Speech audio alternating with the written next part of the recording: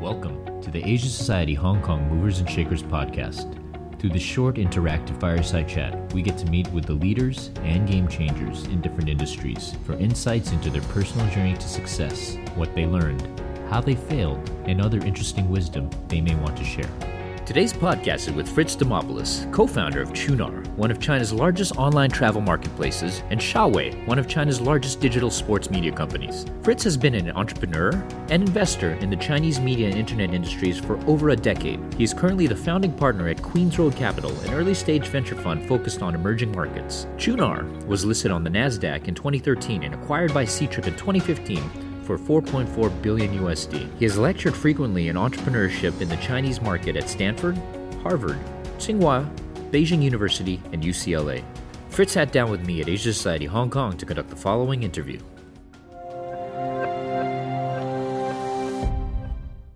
Fritz, thank you so much for taking the time out of your busy schedule to come by Asia Society. Yeah, I'm happy to be here. As you know, I'm a big supporter, so happy to, if there's any way to share or support you guys and girls, happy to do it. You're a big supporter, and we appreciate that.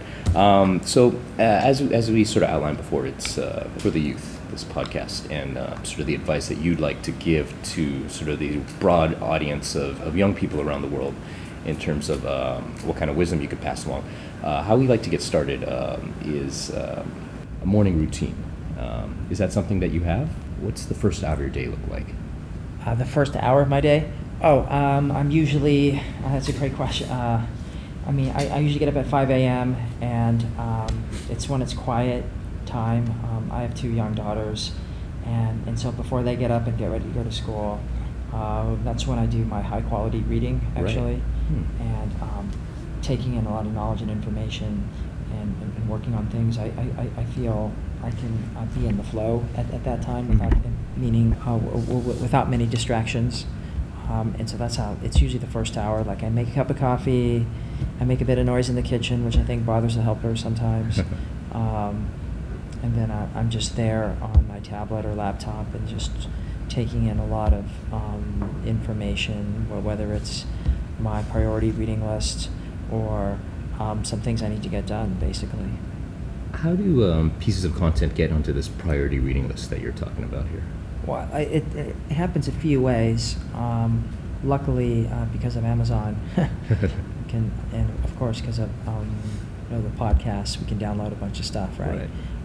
But usually what I do is probably the greatest source of references is the weekend edition of the Financial Times. Okay. They have the Life and Art section always has great reviews on books and podcasts and artists and stuff like that. But I also make a habit of asking people, hey, so what do you read? Right. Tell me about your information sources. And it's just really interesting. People come up with obscure podcasts right. that they listen to, or different blogs and websites that they're always referring to.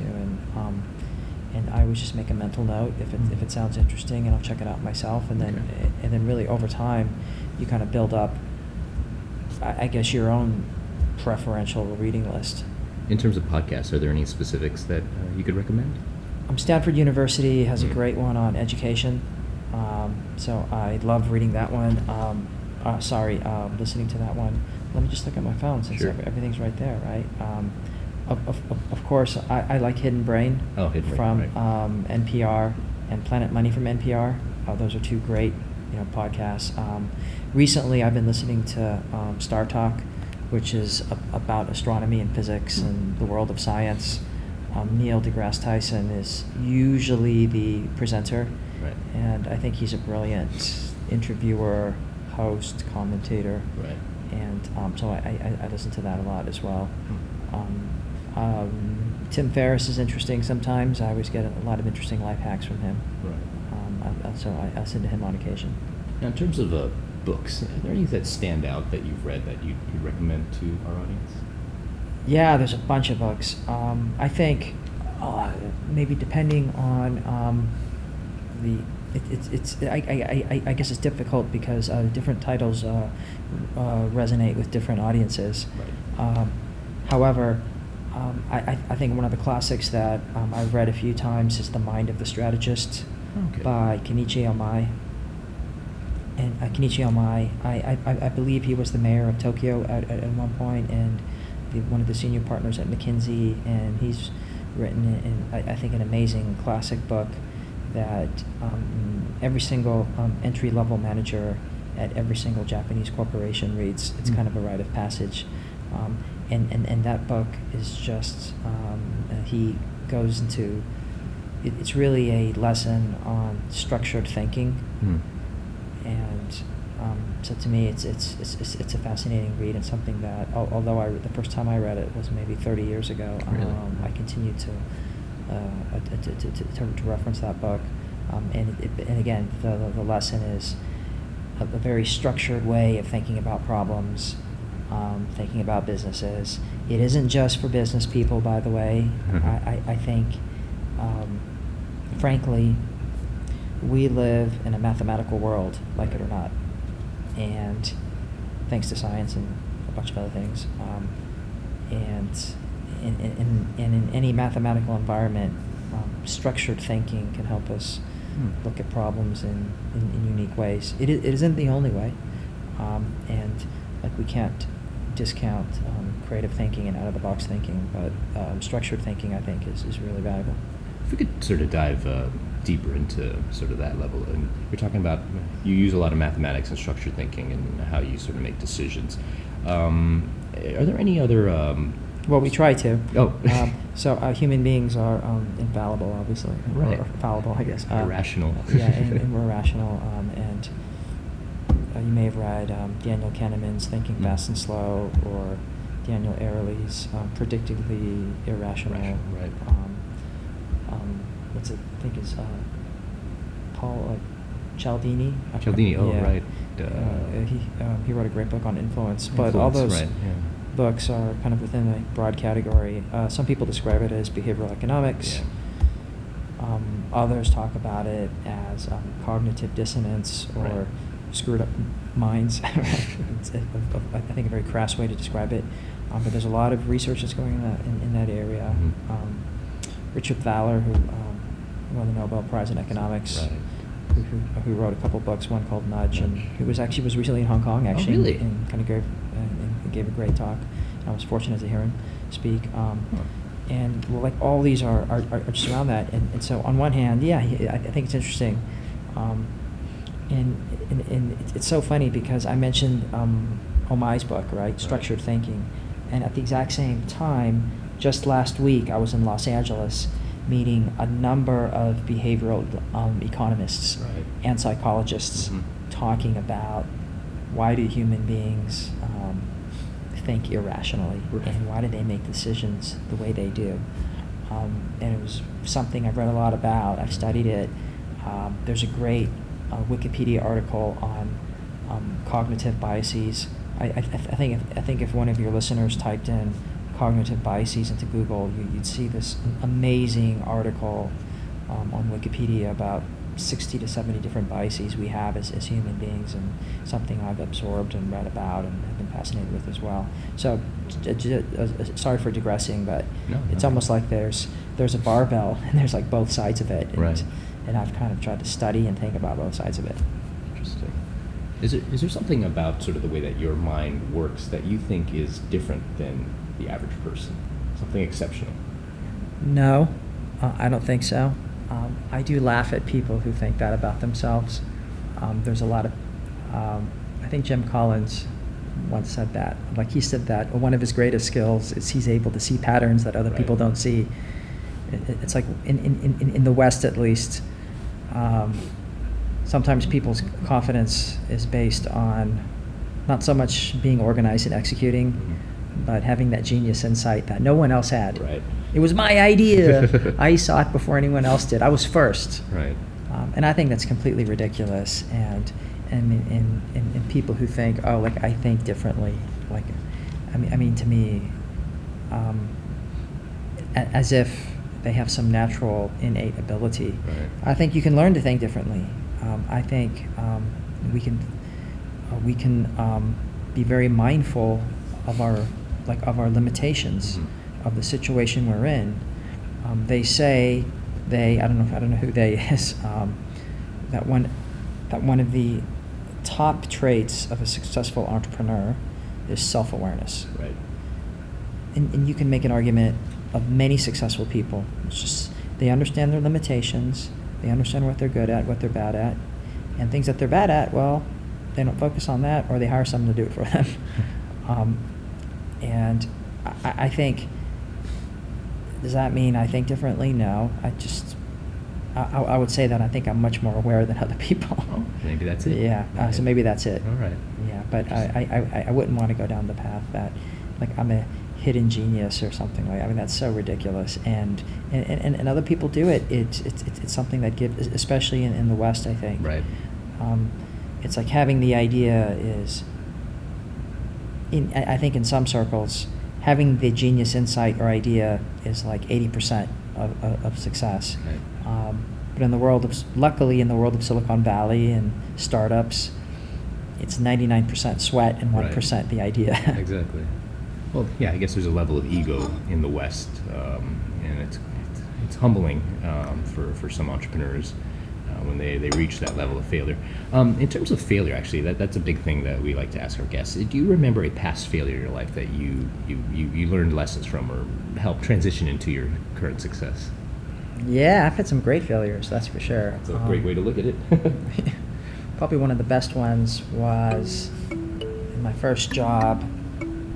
I was a project manager dealing with some of the problems that our biggest client had. Okay. So this was an aerospace company, and we were selling to our parts to another aerospace company. And I was responsible for, making sure that we built those products properly and we designed them. It's just a typical, project management work. But then I think I'm also a capable guy, and I tried to negotiate with the partner. And it wasn't within my remit to do that. And the other side, this guy was pretty clever, and he was able to extract some information out of me. In fact, he was able to figure out, just by talking to me a couple times, exactly what our cost structure was. And then he realized we were overcharging him immensely, and so they pulled the contract based on me being out of control and reckless. And so it was a huge mistake. I should have not even been talking to this guy, but I thought, you know what, I can negotiate a deal. I'm smart, right? And the good thing is about a day later, I realized that I had made a huge mistake. And in fact, it was going to cost the company about 10% of its earnings. This is a big deal. Yeah, that's a big deal. But what I did was, now I was able to recover. I called the CEO directly. I told him Right away. Yes. I screwed up. Yeah. This is what happened. I made a mistake. I apologize. I got ahead of myself. I'm to blame. And luckily, so he took it. Okay, I got it. Let me see if we can solve this. Couldn't solve it. But then many other fellow employees in the company started complaining about me and said, "Oh, look what Fritz did." And the CEO was like, "I already know. He told me. Yes. He told me everything." And so in some ways, being honest, helped. And luckily, I wasn't fired. But it was definitely a huge mistake, and it really made me realize that there's a lot of stuff I didn't know. And I think it was just a great mistake. Yeah, that's beautiful. Yeah. and luckily, I wasn't fired, really. It's an excellent story. I think with a lot of our guests, especially very successful, they show that a good pillar of what makes them who they are is the character, and you showed that there. And in terms of, you must get pitched and talked to a lot by potential entrepreneurs who are wanting to get support or investment. Do you have sort of a BS detector? Like, how do you sort of filter out the good from the bad people that you bring on to either your team or you want to invest in? I am certainly driven by those nonverbal cues, like a lot of people. Right. At least I'm aware of it, right? Yeah. Sure, like I have a few tricks, right? I try to gauge someone's commitment, to their project. Okay. Entrepreneurs always are pitching, and like, are they really committed to this? Do they have a side project? Have they quit their job? Have they put their own money up into the venture? Have they convinced other really capable people to join them? I mean, to me, that all is around commitment, and if they can show that, that's amazing. Right. But a lot of times, people have ambition but not commitment. Right. Or they have a dream, and maybe they're not as ambitious as they think they are. Right. And so we see a lot of that. Okay. Now, is that a bullshit detector? I think it was more like, hey, so one of the factors I like to look at is commitment Mm-hmm. and seriousness Mm-hmm. and seriousness of intent. Right. And then I try to ask questions around that and really, really try to gauge if this potential entrepreneur is behind that. I also try to understand a little bit related to that, but how people think, and so I try to understand what have they done in prior life experiences. Why did they make the decisions they made? Okay. And to me, it's really interesting because sometimes we assume, someone says, yeah, like I went to Stanford and then I got a job at Morgan Stanley. Right. It's like, well, let's just take a step back. Why did you pick Stanford? Right. Was it just the reputation, Yeah. or did you have other choices? And why the West Coast? Right. And then at Stanford, why did you study the degree you did? And why did you choose Morgan Stanley? Why didn't you choose another institution or do a startup? Everyone seems to be doing a startup out of Stanford. Why didn't you do that? Right. Really try to understand and probing, and really trying to understand, how that potential entrepreneur was thinking in different parts of their life. And by the way, I picked this up from a friend of mine, Richard Peng, who is the founder of Genesis Capital and used to work at Tencent, and that's his model. And so this is my idea. I just borrowed it from my Chinese friend, who uses this to really gauge the high quality entrepreneurs. So anyway, I mean those are two things. I obviously I'm mindful of either industry experience or operations experience, but it's not a big requirement. And sometimes, Titus from here in Hong Kong, right? I don't know if you know him. He runs a fund. Right. Yeah. From Fresco, and he likes to talk about, to really understand somebody, you need to spend 20 hours with them to really understand them. Spend 20 hours. Okay. Now, you can spend 20 hours in a meeting, a hike, a dinner, social event. It can be a range of different things. And his view is, and I completely agree with it, is that the traditional filters we use to vet and evaluate people don't work anymore. The traditional bullshit detector doesn't work anymore. It used to be, where'd you go to school? Right. Did you have it in a prestigious company, on your CV?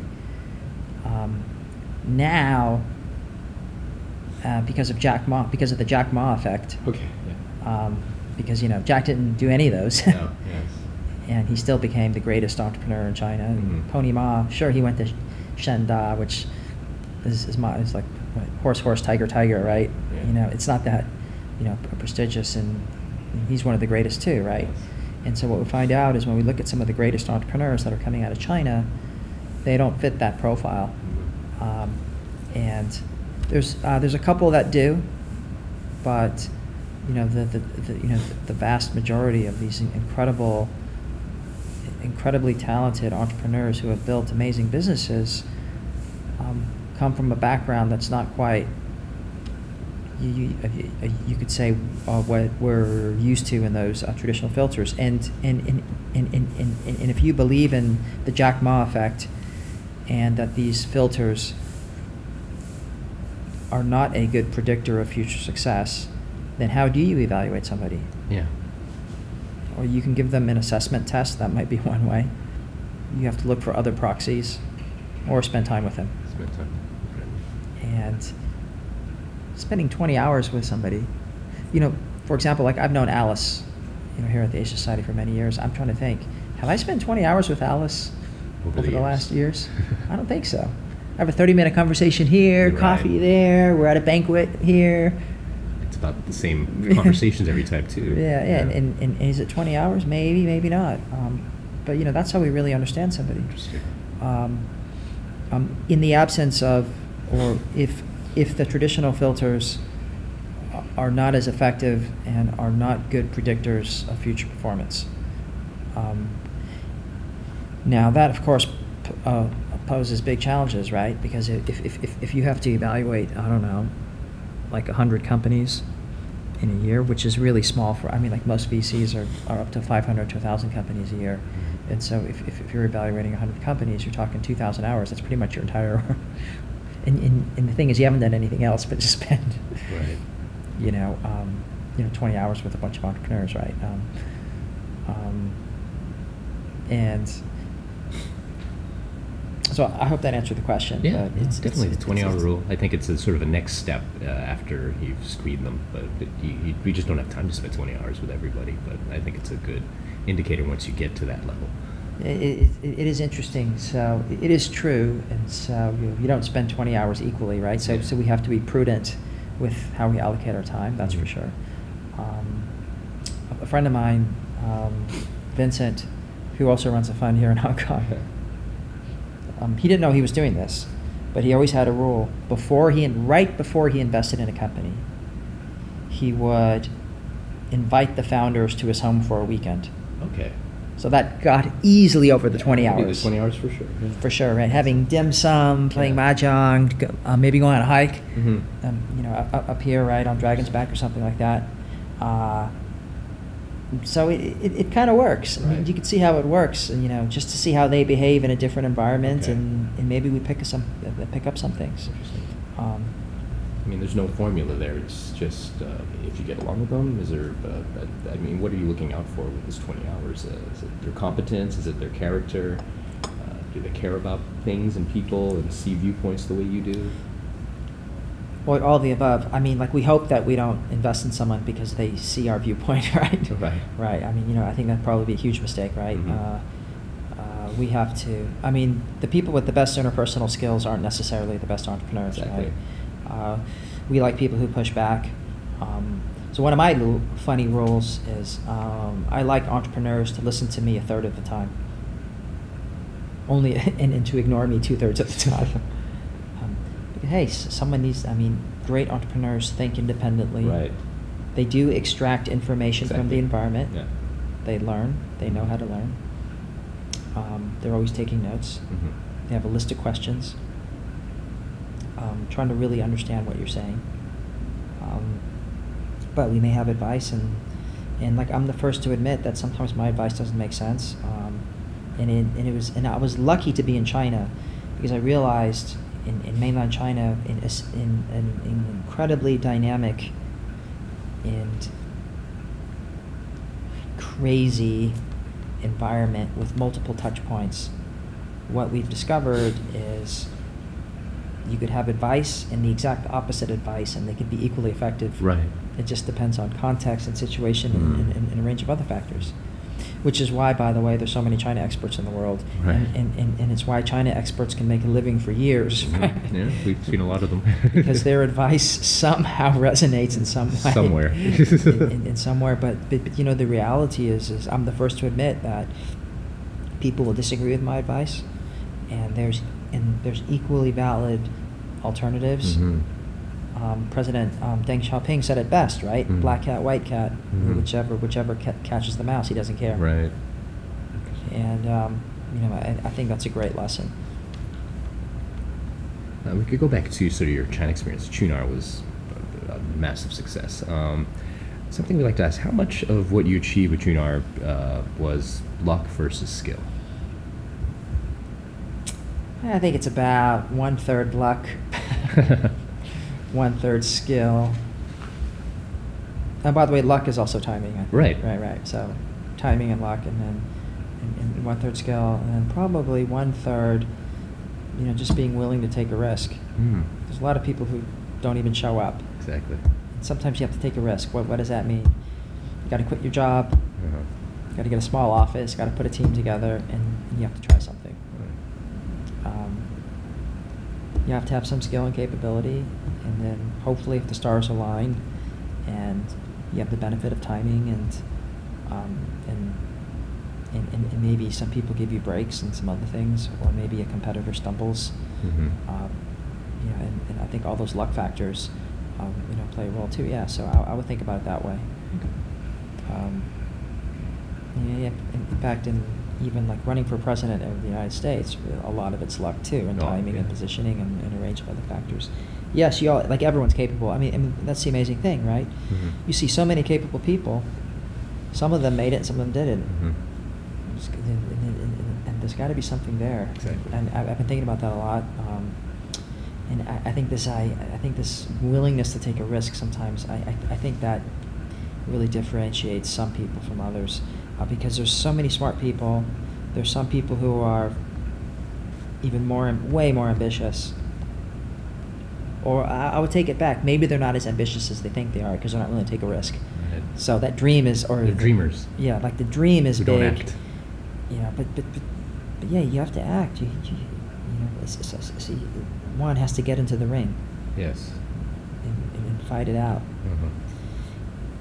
And the greatest thing is, even if it doesn't go as well as you would like it to, you just feel so much better about yourself when you've done it. So sort of a level of chutzpah, or I guess you could say that the WeWork founder kind of had that, and he achieved that because nobody else was acting the way he was acting. Yeah, Adam Neumann, right? He had some quirky things, and keep in mind that and Adam was I've never met him, but I've heard stories mm-hmm. about like before you had a meeting with him, you had to have a shot of vodka with him, right? Because he thought that was important to kind of bonding and kind of all that sort of stuff. He was doing that. You're right, and so he had these quirky, or you could say slightly alternative. I think there was a theory behind it, because he wanted to bond. Yeah, exactly. So he thought that was important, and he thought, what's a very efficient way to bond but to share a shot of vodka with someone, I guess, right? And so it sounds pretty good until it doesn't work anymore, right? Exactly. But kudos to him. He did build an amazing business. Mm-hmm. If we said WeWork was worth $2 billion, we'd say, what an amazing business. Yeah. Because people thought it was going to be 50 and it's really 8. Yeah. We say, wow, and people start wondering and start, maybe kind of evaluating him. But, I think, he built a great business. I don't know about the corporate governance stuff. I've read things, and that's a separate issue. Yes. But we have to be held accountable to like those sorts of things as well. But in terms of having a vision, he was on a kibbutz, I think, in Israel, and he noticed how people worked in a community environment, and he thought, you know what? I see, millennials doing the same thing, and this is a need that they have, and so he was right onto something, really. He created a new category, right? Yeah. And so you have to give credit to that, for sure. I think there are some lessons to be learned, if we could sort of do a deep dive down into that. But if we go back to sort of advice in terms of the future generation of entrepreneurs, leaders that are listening to this, what sectors, whether it's tech or anywhere in business, do you sort of foresee as the future that you think they should be focusing their time, effort, and energy on?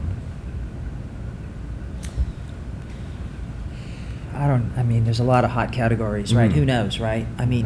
Maybe like another way to think about it would be, as a young person, either an entrepreneur or who wants to be an entrepreneur, or just someone starting out in their career and just wants to work for somebody. We need to think about investing our time and our energy in different ways. Just like an investor does, by the way. Okay. When you talk to these investors, they say, I invest in fintech, I invest in China, Mm-hmm. I invest in early stage, late stage. Investors have something called a strategy, where we're thinking about how to, do we invest in different types of companies? Is it consumer? Is it enterprise? Whatever it is. And in some ways, I think a young person has to be thinking about their time now over the next 10 years. Yes. How are they going to invest their time? Exactly. One way is geographic, it makes sense. Okay. You focus on China, that'd be a great geography. Maybe broader Asia, North America, what is it going to be? South America? There's got to be some sort of geographic focus, at least initially. Okay. You know, the greatest thing about success is then you can broaden that, right? Right. And so there's something about geography that I think is important. I think secondly, of course, industry. Okay. Yeah. Is it tech? Is it AI? Automotive? It's different ways to slice and dice it. Mm-hmm. And being able and how you think about what types of industries you want to focus on, I think is important. Thirdly, function. A young person needs to think about, I want to be good in finance. Okay. Maybe. Right. Or good at product management, project Right. management, maybe engineering. Foundational skill, right. What is that one brings to the table after a few years of work? Right. And those I think that's a great word, those foundational skills and contributions could be, in some of the disciplines that we're pretty familiar with, right? Marketing, finance, engineering, Right. whatever it is, right? And of course, someone who's really valuable can usually do two things. Right. And you don't even know that they can do the other thing because they don't broadcast it, or because you're not in a position to know, because it isn't relevant for that person to tell you. Just like some people may speak multiple languages, but you only know that they speak one or two, Right. because it isn't in their interest, or they can't be bothered to let you know. And so we think about these three big categories: geography, industry, function. Maybe a fourth one possibly is stage, smaller companies or big companies. Uh-huh. And and kind of each one of those strategies will offer different benefits. It makes total sense. Mm-hmm. A larger company has training programs. Right. They also have like orientation programs, allow you to network. You're actually part of a class. Right. Joining if you join Goldman Sachs and in the analyst class, you become friends with all the other analysts. You kind of know all these people all of Yes. a sudden. So there's a bit of network value. Yeah. I think there's a bit of training value. Mm-hmm. It's kind of the big company stuff, right? Okay. Certain functions you might learn a lot more in. Mm-hmm. Maybe in, say, like business intelligence or financial planning, where you're exposed to all parts of a business, might provide more value than something that's a bit more siloed. Right. Although something that's more siloed, you probably become more of an expert Yeah. rather quickly. So we have these 3 to 4 strategies that and I think a young person needs to think carefully about. And maybe one final thought on that, which I think is important too, is it can't be too narrow or too broad. If it's too narrow, if you say, I only want to work for companies in Michigan, that's my geography is Michigan. Right. In enterprise software, it's very narrow. Yes. Too narrow. But of course, if you say, I want to do enterprise globally, that might be too broad. Mm-hmm. It has to be the right size.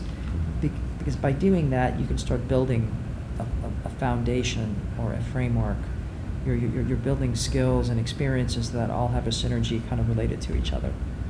And that becomes really important, I think.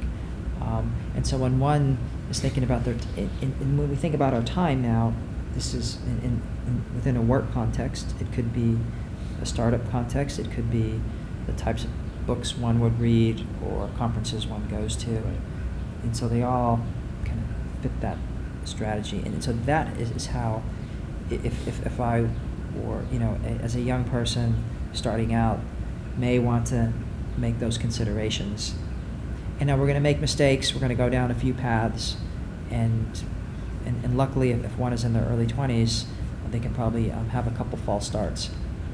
But then over time, you hope that coalesces a bit.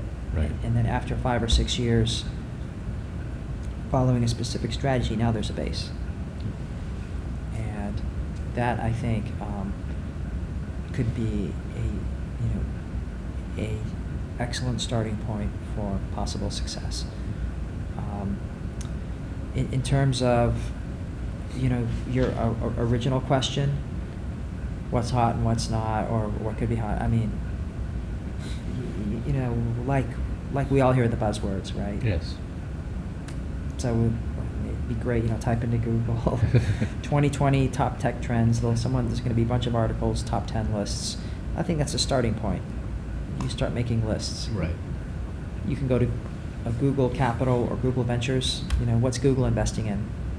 Maybe Google's a proxy for where the smart money is. Not necessarily, but maybe. Or some of the larger institutions like a Sequoia, which is one of the most prominent venture funds in Silicon Valley. And it's right on their website, by the way. Yeah. These are the types there. of companies we're investing in. Mm-hmm. And I think that could provide some inspiration and maybe some direction. Now, there's an argument to be made that they're lagging indicators and not leading indicators. And so there's a little bit chicken and the egg in correlation. However, I think that might be a starting point to answer your first question. And then, sure, like we might see that, obviously, some of the themes are going to be coming up again and again and again, right? Yes. Well, like big parts of the economy being disrupted in various ways and stuff like that. Are there any specific companies that you've invested in that you're excited about? Yeah, I mean, there's a couple companies that I'm super excited about. One is Asia Innovations Group. It's a Beijing-based company, exceptional founders who have done some great things before they set up this company.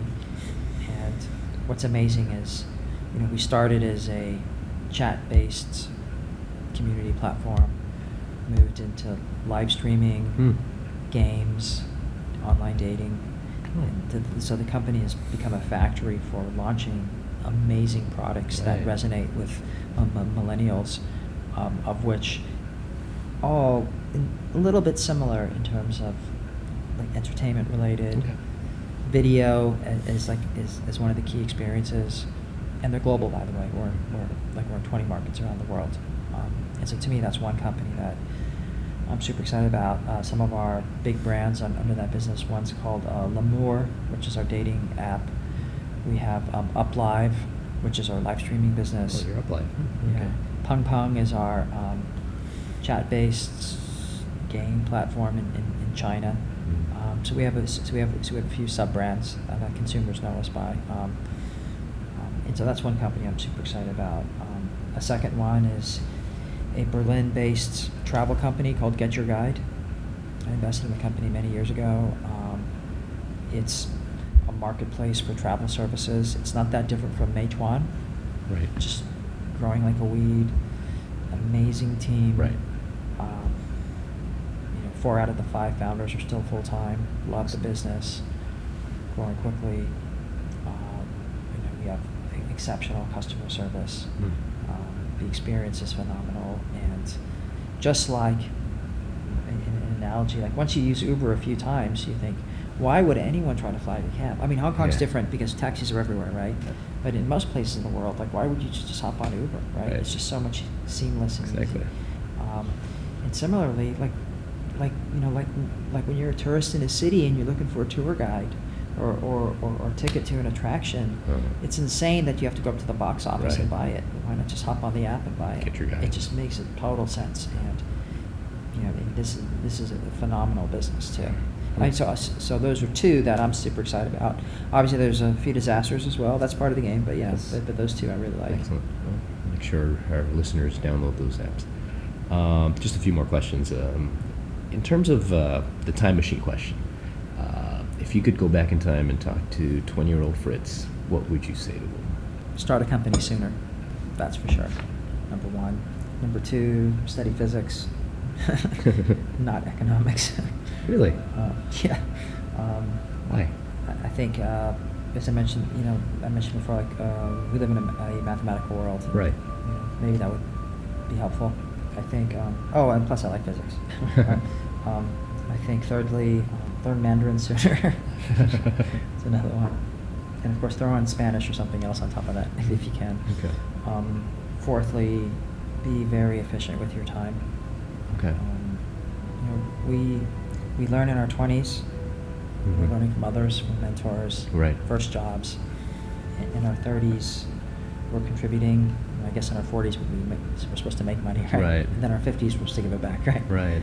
And 60s and 70s, grandkids and next generation stuff, right? And so, like in your 20s, make sure you learn a lot, right? Okay. Don't get, follow those dreams. It's funny, like we talk about it, follow your dreams, haha, right? Mhm.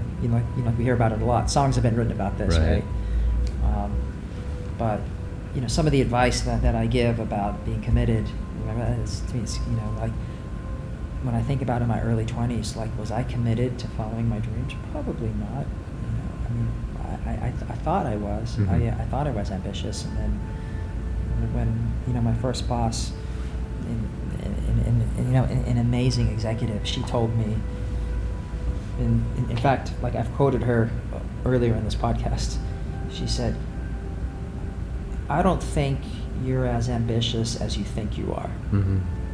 I thought it was interesting. How did you take And that? I was shocked because I thought I was ambitious. Yeah, I want to do stuff. Mhm. But then I thought about it. Yeah, you know what? Maybe she's right. Maybe Right. I wasn't working, spending 15 hours in the company Mhm. or aggressively trying to learn every part of the business. I was just more doing my job, Right. I think. Interesting. And maybe, and to me, like I attribute that to being committed. We talked about taking risk, right? So I Right. think taking risk and being committed are kind of similar in some ways, right? You Yeah. just gotta do it.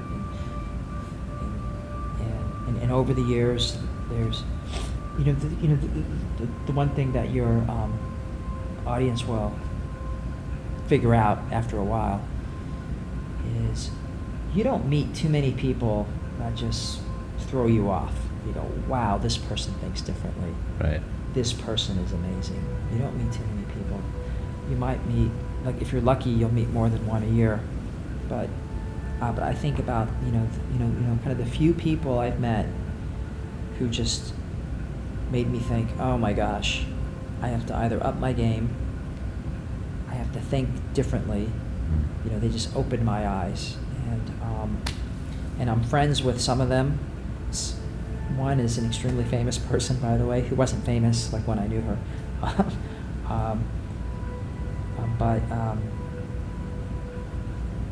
I think your audience just needs to be listen, and you're gonna meet people like that, and they'll be, if the impact on you is done the right way, it can be extremely positive. Right.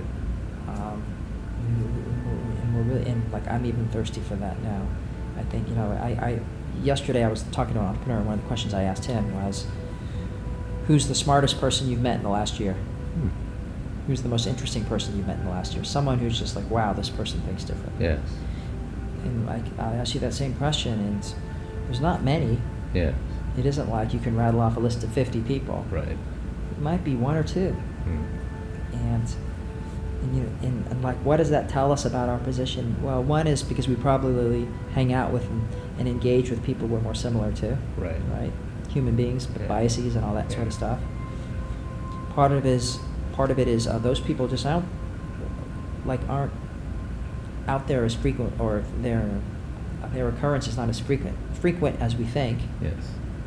And thirdly, even if they are there and you meet them, they may not even bother to share anything with you that will Right. change your mind, because who are you to them, right? Yeah, exactly. Yeah. And so we have to be extremely grateful for those people who have influenced me. Yeah. Who, and they may not even known they were doing it, but certainly they did. Yeah. Well, we're supposed to be the average of the 5 people we spend the most time with, and I hope that our audience can.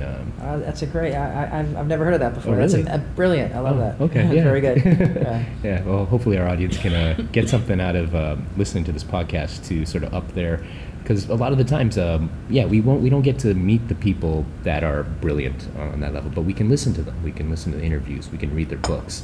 Would you think there was something related to that? Yeah, I'm glad you said that. That's the beauty of digital media, right? One is we can have long form interviews. These podcasts, right? Tim Ferriss, Joe Rogan, whether we like them or not, the opportunity to do a long form interview, like a 2-hour interview. Yeah. When Andy Yang was with, I forgot who he was being interviewed with. He spent 2 hours talking to them. Right. It was just amazing. Yes. Right? You could really understand somebody. Exactly. And yeah, you're right. We don't have to be in person anymore. They don't even have to recognize we exist, Yeah, right? exactly. Yeah. And that's the benefit of this unlimited capacity, right? Yeah. Of having long form interviews, Yeah. but also discovery, right? Everyone likes this. Oh well, everyone is doing a thumbs up or the reviews and rankings are saying this particular presenter or podcaster is amazing. Yeah. And we have an opportunity now to discover. Mm-hmm. So discovery, now I'm sounding like a silly venture capitalist, but the discovery of interesting content Mm-hmm.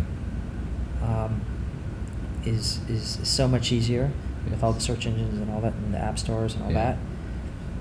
How they're ranked and evaluated Exactly. is great. It's much easier. And then we have this long form opportunity, which is even better. And you're absolutely right. I mean, now we can listen, and unlike a book, it's a bit give and take. It's a bit extemporaneous. Yes. We'll have some funny gems, Yeah. and also, the personality comes out. Yes, and, exactly. And to me, that's important too. That helps us understand as well. Yeah. That's good too. But to me, that's all goodness. I feel like I listen to Tim as well. I feel like the 20 hours I've spent with him, I kind of know him. I've spent 20 hours with Tim Ferriss. And never met him. and isn't it? Yeah. So there's one, well-known person I've spent, many hours watching his YouTube videos, listening to his podcasts, and then when I met him, and I actually had a meeting with him for an hour. Right. And it was surreal. It is so surreal to feel like you know them so well. Exactly. Every quirk, every mannerism. Yeah. But you've only met him the first time. And, Yeah. I mean, it's amazing. Mm-hmm. I suppose if we've seen Barack Obama speak so many Yeah, times. exactly. If he was here, Yeah. I know you, Yeah, President we're Obama. I already know friends. you, right? Yeah. And of course he's like, who are you?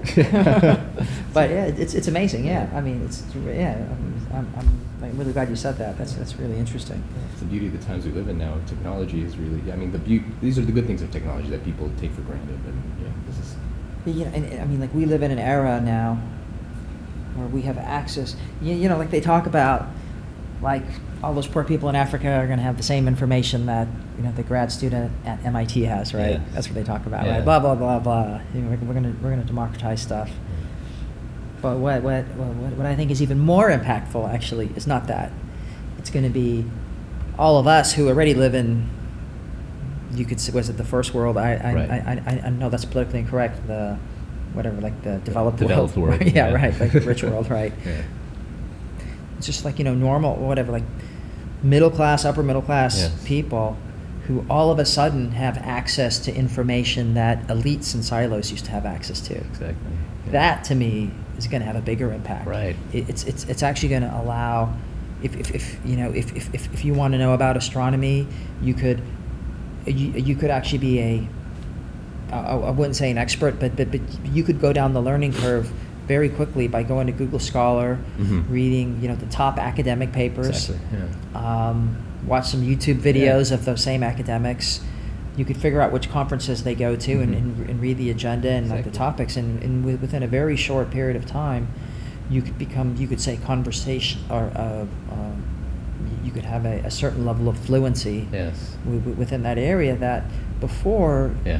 It was like you would have to go to a library, and it would be Yeah, it would university never, courses Yeah, and- it wouldn't work. Now it's you could approximate many university, at least freshman, sophomore, and maybe junior. You can approximate already Yeah. in many Yeah. ways. And I'm not just talking about an online course. I'm talking about just like creating your own course. Exactly, yeah. And having your own interests and passions and things. And to me, that's an even greater revolution is for those people in the developed world that were stuck in these little silos. Yes. And now there's a little bit more mobility because of that. You could say intellectual mobility, Yeah. and possibly economic and social mobility too. Yeah. And it's super. I mean, anyone in their early 20s should be super excited, or maybe they're used to that. But Mhm. kind of when I think about it, I mean, I remember you have to go to the university, you have to like use the university library and those stupid Yeah. cards and Yeah. how things were referenced. Yeah. It's just like insane that you have to do it. You would have had to have done it that way in the past. It's sort of a democratization, I guess, of Yeah, right. education. Yeah, exactly, and right, exactly, and the beneficiaries of that democratization is not just all the kids in Africa, Yeah. but it's middle and upper middle class Exactly. people Yeah. in the rich countries as well. Get access to these master classes with masters such as yourself, I guess. Right. Yeah. And then also those, and of course, those with amazing domain knowledge already, now they could pick up other. Maybe they could be more of a polyglot or whatever. Right? Mhm. Who knows, right? Yeah. I mean, maybe we'll see more of those pop up, right? It used to be very rare, right? Like Leonardo da Vinci, and Yeah, I mean, exactly. started it, but there was like very few, right? Yeah. And all of a sudden, maybe we'll see more of that. Yeah. I don't know.